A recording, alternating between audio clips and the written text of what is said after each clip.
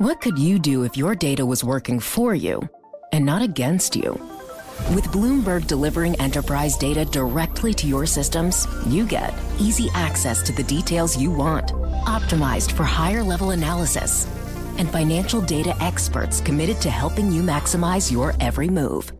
Our data is made for more, so you can show the world what you're made of. Visit Bloomberg.com/enterprise data to learn more. This is Bloomberg Law with June Grasso from Bloomberg Radio. Abortion rights won in every state where it was on the ballot in the midterm elections. Kansas, Kentucky, and Montana voted against anti-abortion ballot initiatives, while California, Michigan, and Vermont voted for ballot measures to protect abortion. Former President Trump blamed losses in many high-profile races on voters coming out to preserve abortion rights. It would have been nice to do more, but there was a specific reason why it was going to be tough. You know what that reason was. It was a tough issue, and it energized the other side, and people came out on the other side for a specific purpose. But the attack on abortion continues, and the fight over abortion pills is heating up. Medication abortions accounted for more than half of all abortions, even before the Dobbs decision took away the constitutional right to abortion. Joining me is an expert on reproductive rights, Mary Ziegler, a professor at UC Davis School of Law. So, Mary, abortion was on the ballot in the midterms in 6 states, and it won in all those states. Will this affirmation of abortion rights have an effect outside those states? Well, I think it could help in other states if we have ballot initiatives in those states. I don't expect to see Republican lawmakers who were otherwise planning on passing new bans or kind of exotic enforcement mechanisms reconsidering, because in a state like Kentucky, for example, where voters decided not to vote for a state constitutional amendment saying there were no abortion rights, voters also still returned Republicans to the state legislature. So I think people in those states like Texas, South Dakota, are not going to see the midterm as a reason to kind of pump the brakes when it comes to pretty sweeping laws. So I would expect to see more ballot initiatives in the coming years, but at the same time, I think after the new year, when states go back into session, I think we should also expect to see even more far-reaching bans. Medication abortion counted for more than half of all abortions even before the Dobbs decision overturned the constitutional right to an abortion. Now the fight over abortion pills is ramping up. And one anti-abortion group is focusing on wastewater in a petition to the Food and Drug Administration. Tell us what that's about.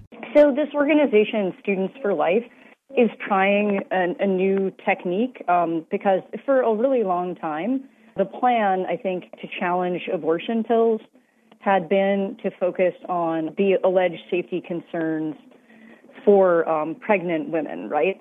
And that hadn't really been working for a long time. The pills remained on the market, and as you mentioned, people weren't, buying that argument when it came to their own safety. So the new strategy focuses on almost environmental concerns. Students for Life has a petition now asking the Food and Drug Administration to require doctors who prescribe the pills to take steps to dispose of fetal tissue. They say it should be bagged, it should be treated as medical waste, and they argue that if that isn't true, it's going to create pollution that will negatively affect the environment, negatively affect the water supply, various species that will be exposed to these drugs. And I think this is a little bit of a Hail Mary, but it's likely if the petition doesn't work at the FDA, which we expect to be the case, then there may be a litigation that ensues. Another conservative group is already suing the FDA over its approval of the medication abortion drug decades ago. So this was a suit filed in Texas by Alliance Defending Freedom and a group of other anti-abortion groups, including the American Association of Pro-Life Obstetricians and Gynecologists, and is arguing that the FDA didn't have the authority to approve mifepristone 22 years ago when it actually did, for a variety of reasons, but often centering on kind of the original basis for the FDA's decision to approve mifepristone 22 years ago. Democratic senators are urging the FDA to finish up its work to permanently make the pills more accessible. I mean, what else does the FDA have to do? I thought that in 2000 that they approved this. Well, the pills have always been approved, but they've been covered by what's called a black box warning and an REMS. So these drugs are kind of limitations and protocols that apply to drugs that are likely to have the most serious side effects or be the most dangerous for patients. And so the pills have always been available, but they've been available on a much more limited basis in the way that, you would imagine a drug that could have a serious possibility for abuse or addictive properties or danger. And so I think Democrats believe that those special limits are an outgrowth of politics rather than science, and they believe that the FDA should eliminate some of those limits, especially while there's a Democrat in the White House and the FDA isn't potentially going to be transformed by, a future administration. Cool. Mary, about 18 states ban the use of telehealth for medication abortion, meaning that in-person medical screenings are required to get the abortion pills. So how does that affect the ability to get abortion pills? Well, there's what's legally possible and what's not legally possible. So I think, first of all, there's the possibility of travel to get abortion pills. There are mobile abortion clinics. There are states that have identified themselves as sanctuaries for people seeking abortions. And so, preventing telehealth abortions doesn't mean people can't travel to an adjacent state to get abortion pills. And there are organizations like Aid Access that send pills from abroad. Of course, this is kind of an underground. There are networks of activists from Mexico who are supplying pills to people in nearby states like Texas. None of that, of course, is explicitly contemplated by laws that ban telehealth abortion, but it's very hard to shut down the supply of abortion pills, regardless of what the letter of the law says. Do you think that abortion pills will be the target when Republican state legislatures start up in January? Or are there other abortion practices they might try to target next? I think we're going to see a combination of laws targeting abortion pills, but also travel. I think what states are likely realizing now is that there are a lot of steps. It's kind of like a chess match, right? Where a lot of states are banning abortion, and then people seeking procedures are finding ways around those bans. And so I think you're going to see the next kind of countermeasure from states that's going to both look at ways of shutting down access to these pills and stopping travel. So some legislators are considering, for example, measures that would criminalize, companies and CEOs who reimburse travel out of state for abortion, looking at ways to prohibit travel for abortion or prohibit people from aiding others who travel for abortion, whether that's transporting them, paying for the travel, laws extraterritorially applying criminal or civil prohibitions, right? So saying if you perform an abortion in California on someone from Texas, you could be legally liable. Essentially ways to close what I think states are seeing as loopholes in existing bans. It's worth emphasizing that's not likely to be the end of this story either. I think that's just likely what we're going to see next. Along those lines of traveling to get an abortion, there's been this concern about now that in some states prosecutors may request information from Google and try to track if women have been to abortion clinic, etc. And Google said that it would delete entries for locations deemed personal, including medical facilities like counseling centers, domestic violence shelters, abortion clinics. But a tech advocacy group, Accountable Tech, conducted an experiment in August and October to test Google's pledge, and it was reported in The Guardian. The group found that searches for directions to abortion clinics on Google Maps, as well as the routes taken to 2 Planned Parenthood locations, were stored for weeks after they occurred. So, is that something that people can trust, or should they just start not using Google, using old-fashioned maps or whatever? I think in general, in the world of kind of digital privacy, taking additional precautions is always wise, even if tech companies say they're concerned about this and are going to try to take steps to safeguard data. I think there's a concern, either one, that those safeguards are not going to be as far-reaching as we believe, or two, that they may not even be put in place in the first place. So I think people should, if someone is thinking about getting an abortion or really doing anything that they wouldn't want to be tracked online, before they go online or before they go on their phones, they should look up steps to protect digital privacy, whether that's using another browser, not using a browser at all, not using certain apps. There are a number of steps, more than we would want to address in this conversation, but that should be the first step anyone takes before taking any of these kinds of decisions online. Besides medication abortions, is there another area that the anti-abortion groups, beyond abortion, are targeting now? Well, I think there's been some conversation about chemical contraceptives. There hasn't, to my knowledge, yet been much movement in the states to prohibit these procedures, but groups like Students for Life have been active on social media, on TikTok and elsewhere, essentially suggesting that these drugs are, in fact, abortifacients. At the moment, I don't think states have adopted that definition, at least explicitly, although some states have definitions of abortion that are open-ended enough that they theoretically could encompass those drugs. You've also started to see some prominent anti-abortion or pro-life commentators like Alexandra DeSantis at the National Review arguing that, birth control is still unsafe for women. So I think you're beginning to see conversations that point in the direction of potentially an attack on chemical contraceptives, but I haven't seen state legislators doing that yet. I've just begun to see those conversations happening in the movement. Coming up next on the Bloomberg Law Show, I'll continue this conversation with Professor Mary Ziegler of the UC Davis Law School.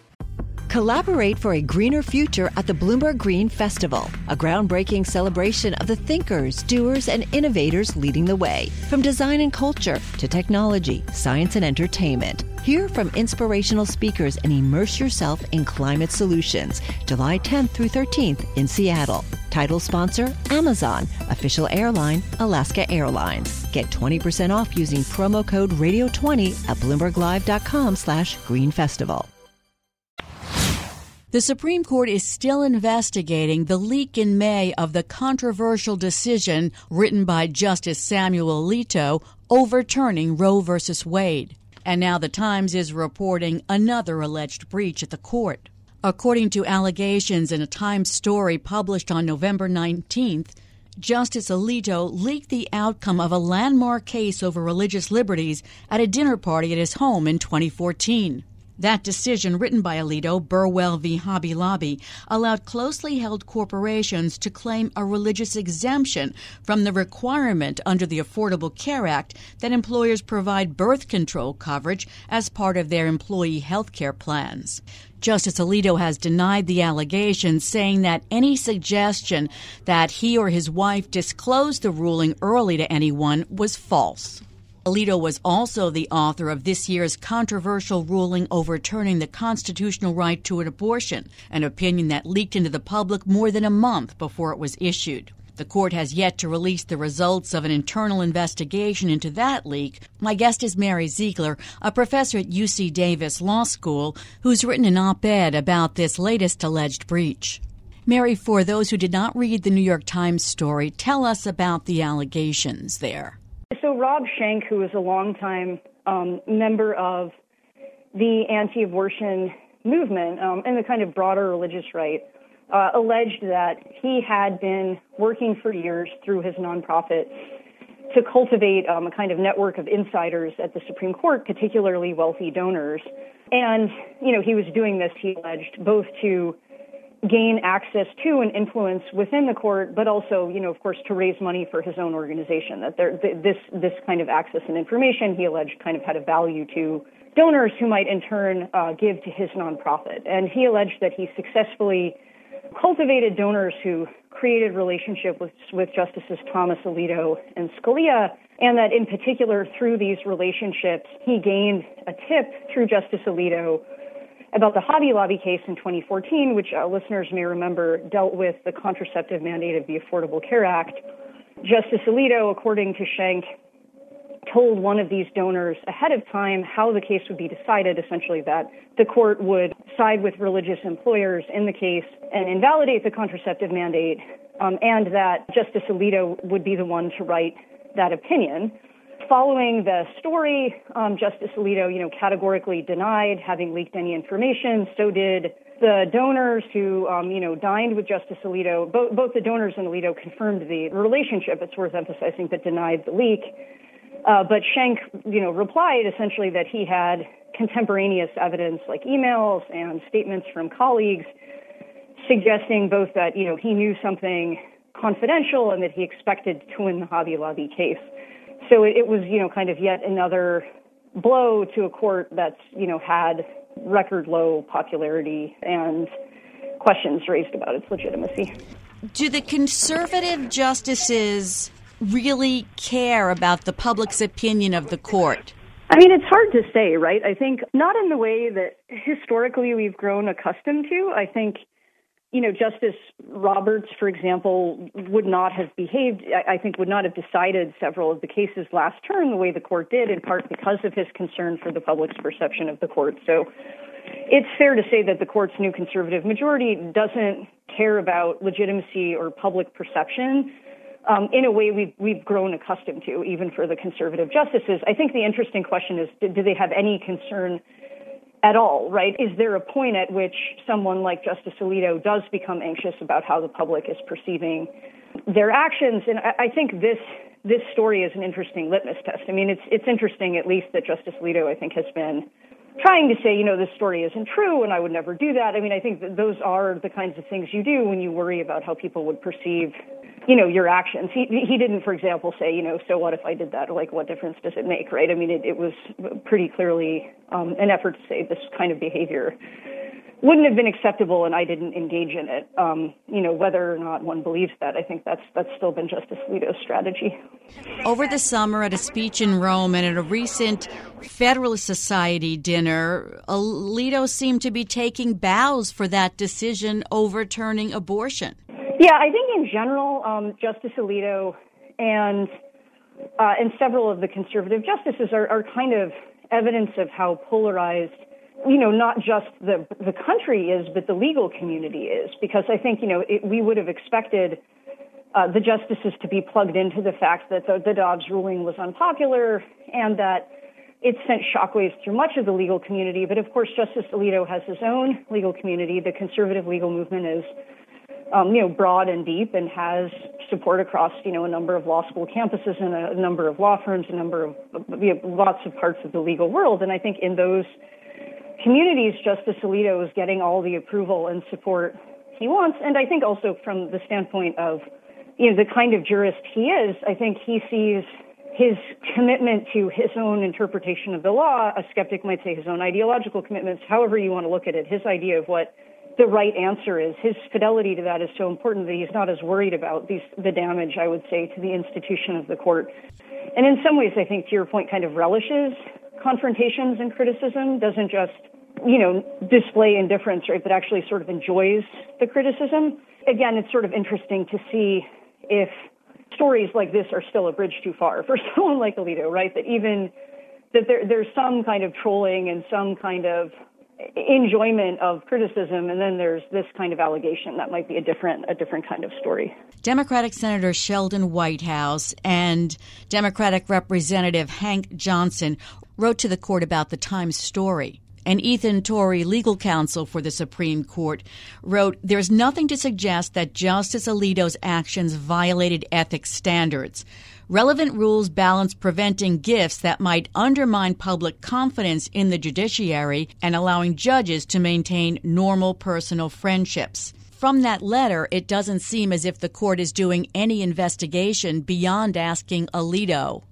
Right. I mean, I think that this is designed to help the court's reputation or to diffuse questions about this. I don't think it will help. I mean, I think that it would have been possible to do something that would achieve that, but I think that essentially the letter suggests, and I am obviously not privy to what investigations went on within the court, but the letter suggests simply that there's no evidence that was available to Supreme Court's counsel to suggest that such a leak took place.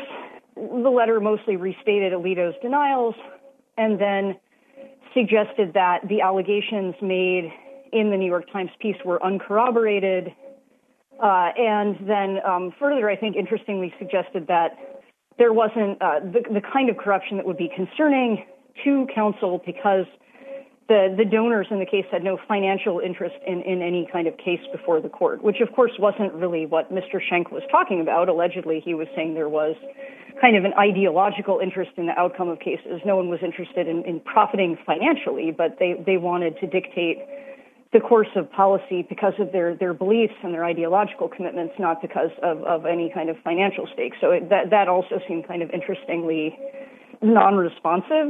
Again, I don't know if there was more of an investigation than we're aware of from the outside looking in, but the letter didn't really provide a lot of new information or really explain beyond what Justice Alito and the donors who've been quite clear in their denials have already been saying. And as far as the leak of yet another Alito opinion, the Dobbs opinion, supposedly there's an investigation ongoing, but it's been months and months and months, and no one has heard anything about that investigation either. Right. I mean, we just don't know. I mean, one of the things I think that that I think unfortunately is happening from the standpoint of faith in the court is that the court is an institution that often operates without a lot of transparency. And so when these leaks occur and then the public has no insight into what led to them or what was going to follow them, it doesn't really do the court's reputation any favors. And that's certainly true of the Dobbs leak as well. I think the kind of sum total of this is that more people in the public are losing faith in the court as an institution. And I don't think that's something we should be excited about. Even people who are skeptics of the court or unhappy with the court. I think it's not good for the country when voters are losing faith in yet another democratic institution.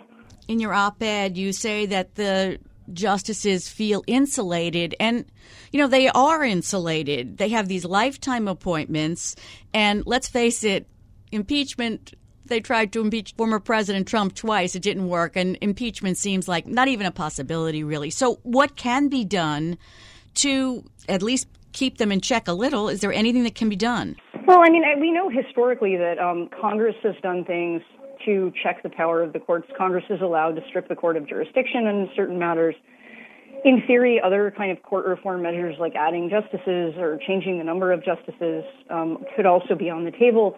I don't have any reason to think there's any political will for doing any of that right now. So I think we're in this kind of interesting cat and mouse moment where members of the court seem to believe that there's no consequences for really anything. I think with reason, right? Because there don't really seem to be any consequences. And yet the public is becoming more and more disillusioned, I think, to a point that's potentially dangerous for the court. So I think that the question becomes, is there any step the court can take that goes so far that either politicians or voters reconsider their ideas that, you know, both that they're very unhappy with the court, but that they're not necessarily supportive of any kind of measure to change how much power the court has or how it operates. Thanks so much for your insights, Mary. That's Mary Ziegler, a professor at UC Davis Law School. What could you do if your data was working for you and not against you? With Bloomberg delivering enterprise data directly to your systems, you get easy access to the details you want, optimized for higher-level analysis, and financial data experts committed to helping you maximize your every move. Our data is made for more, so you can show the world what you're made of. Visit Bloomberg.com/enterprise data to learn more. The tide has turned for Donald Trump at the Supreme Court. As president, Trump had a good record at the court. The justices upheld his travel ban, which restricted entry into the U.S. from several heavily Muslim countries, while blocking him from ending a deferred deportation program. There were mixed decisions on subpoenas for his financial records, with one ruling blocking the House from getting access. But now, as a private citizen, Trump has had nothing but defeats at the court. Whether it's over the House getting his tax returns, the document search at Mar-a-Lago, or records to the January 6th committee, Trump has lost at the Supreme Court, and without much fanfare and only one dissent. Joining me is Bloomberg News Supreme Court reporter Greg Stohr. So, Greg, the latest case that Trump has had at the Supreme Court concerned his tax returns, which I thought had already been decided, but tell us about that. Well, Donald Trump was asking the Supreme Court to block the Internal Revenue Service from turning over his tax returns to a House committee that says it needs them because it's considering legislation regarding to the disclosure obligations of presidents. And the Supreme Court, in a very pro forma two-sentence order, said, no, we're not going to block that from happening. At this point, the IRS can turn over those documents at any point, and it's possible we'll see them publicly before the end of the year. I'm a little confused. I thought this had been litigated already, his tax returns. There has been litigation, including about whether his accounting firm had to turn them over to a different House committee and to federal prosecutors in New York. And those returns and other financial information have been turned over to the prosecutor, but they have not yet made it to any House committee and have not yet become public. Now, that was last week. A month ago, the justices considered a dispute over that seizure of classified and other presidential records at Mar-a-Lago. What happened there? Yeah, that was an issue where it was in some ways kind of a sideshow in that Donald Trump was trying to say that the special master who's reviewing the materials in the case should also be reviewing those materials that were marked as being top secret. And he asked the Supreme Court to intervene to say that those documents should go before the special master as well. And again, the Supreme Court said no, without any public dissent, we're not going to do that. And in February, again, it's his financial records. Who got them in February?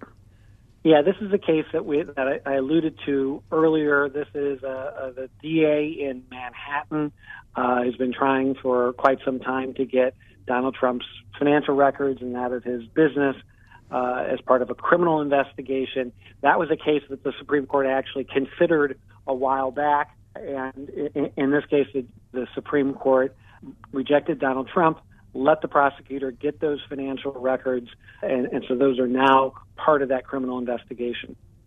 And the January 6th committee also, what papers were they looking for?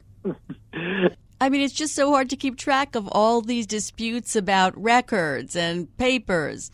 It seems like we've been litigating the financial records almost since the beginning of his presidency. Yeah, we certainly have. The case involving the January 6th attack are not his financial records. These are other records. These are records from the White House that Donald Trump was trying to block the January 6th committee from getting access to. They included material from his chief of staff, Mark Meadows. This is a case where Justice Clarence Thomas got a lot of criticism because he didn't recuse himself from this case, even though his wife, who was involved in the efforts to overturn the election, had been in contact with Chief of Staff Mark Meadows. And not only did Clarence Thomas not recuse himself from the case, he was the one justice who publicly said, I would have stopped the records from being turned over to the January 6th committee. So, Greg, through these last four cases, is there a similar thread or argument that runs through these cases?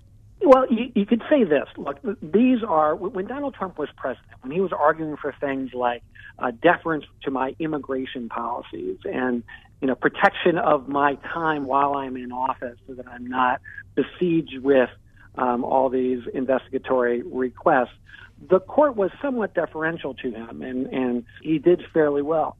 Now that he's a private citizen, his claims for deference are, experts on both sides of the issue say, a lot weaker.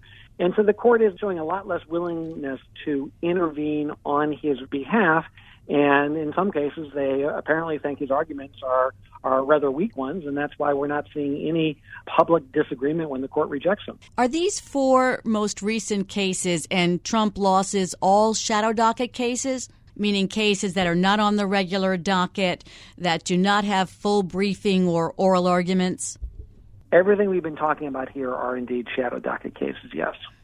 Trump's reaction was to criticize the court in a Truth Social post saying, quote, "It has lost its honor, prestige, and standing and has become nothing more than a political body."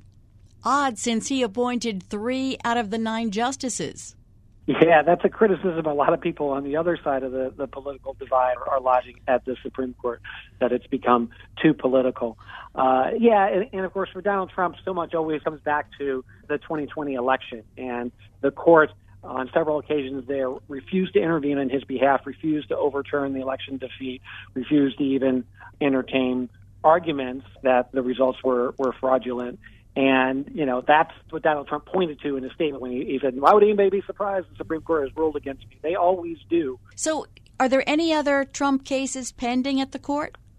There's not any Trump cases. There's a pretty good Biden case that I'm happy to tell you about. Yeah. Biden is trying to revive his student loan debt relief program. That is currently on hold, and the administration is asking the Supreme Court to lift that hold, and we could get action from them at any point, and we also could get them saying we're going to hear arguments in the case.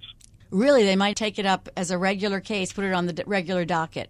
Yeah, so what the Biden administration is saying is, hey, if you're not willing to just let the program go into effect, at least consider what we just filed here as a so-called cert petition. Agree to hear the case, schedule arguments, maybe do it in February, put it on a fast track so we can get a final determination one way or another. So the justices are considering overturning the conviction for so-called honest services fraud of a one-time top aide to former New York Governor Andrew Cuomo. Tell us about the arguments. Yeah, this is a guy named Joseph Percoco. He was a top aide to Andrew Cuomo, and he was accused of accepting bribes on behalf of a couple companies with contract interest. And the key question in the case is, there's this crucial 8-month period in which he wasn't a government employee. He had gone to work for the Cuomo campaign. And the question is whether this federal law that bars the deprivation of honest services from the public, whether that can apply to somebody who, during a crucial period, was not actually a government employee. And based on the arguments, the Supreme Court seems to think the answer to that is, yeah, probably not. That we are worried that if we allow this law to be used against somebody over conduct that happened when they weren't a government employee, that might mean that we are criminalizing lobbying, criminalizing somebody who is on the outside of the government, who is just trying to pull the strings that they have to advance policies and are getting paid for doing that work. And they've been cutting back on these public corruption prosecutions for quite a while. Yeah, there have been a couple recent cases. The most recent one involved two allies of former New Jersey Governor Chris Christie, involving the George Washington Bridge lane closing scandal. The court tossed out a couple convictions there.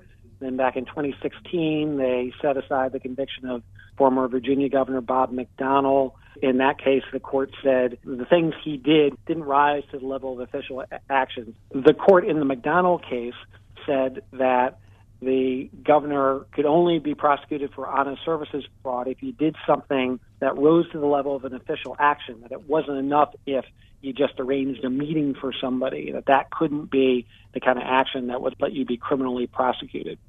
What's the status of the investigation into the leak of the Dobbs opinion?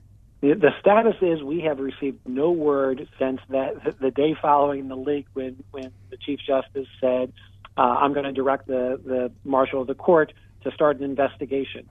He's not given the public any update, has not even said whether the results will become public. No indication that the court has figured out what happened there. For all we know, that may be the status for the foreseeable future. Thanks so much, Greg. I know it's a busy week at the court. That's Bloomberg News Supreme Court reporter Greg Stohr. And that's it for this edition of the Bloomberg Law Show. Remember, you can always get the latest legal news on our Bloomberg Law podcast. You can find them on Apple Podcasts, Spotify, and at www.bloomberg.com/podcast/law. And remember to tune into the Bloomberg Law Show every weeknight at 10 p.m. Wall Street time. I'm June Grosso, and you're listening to Bloomberg.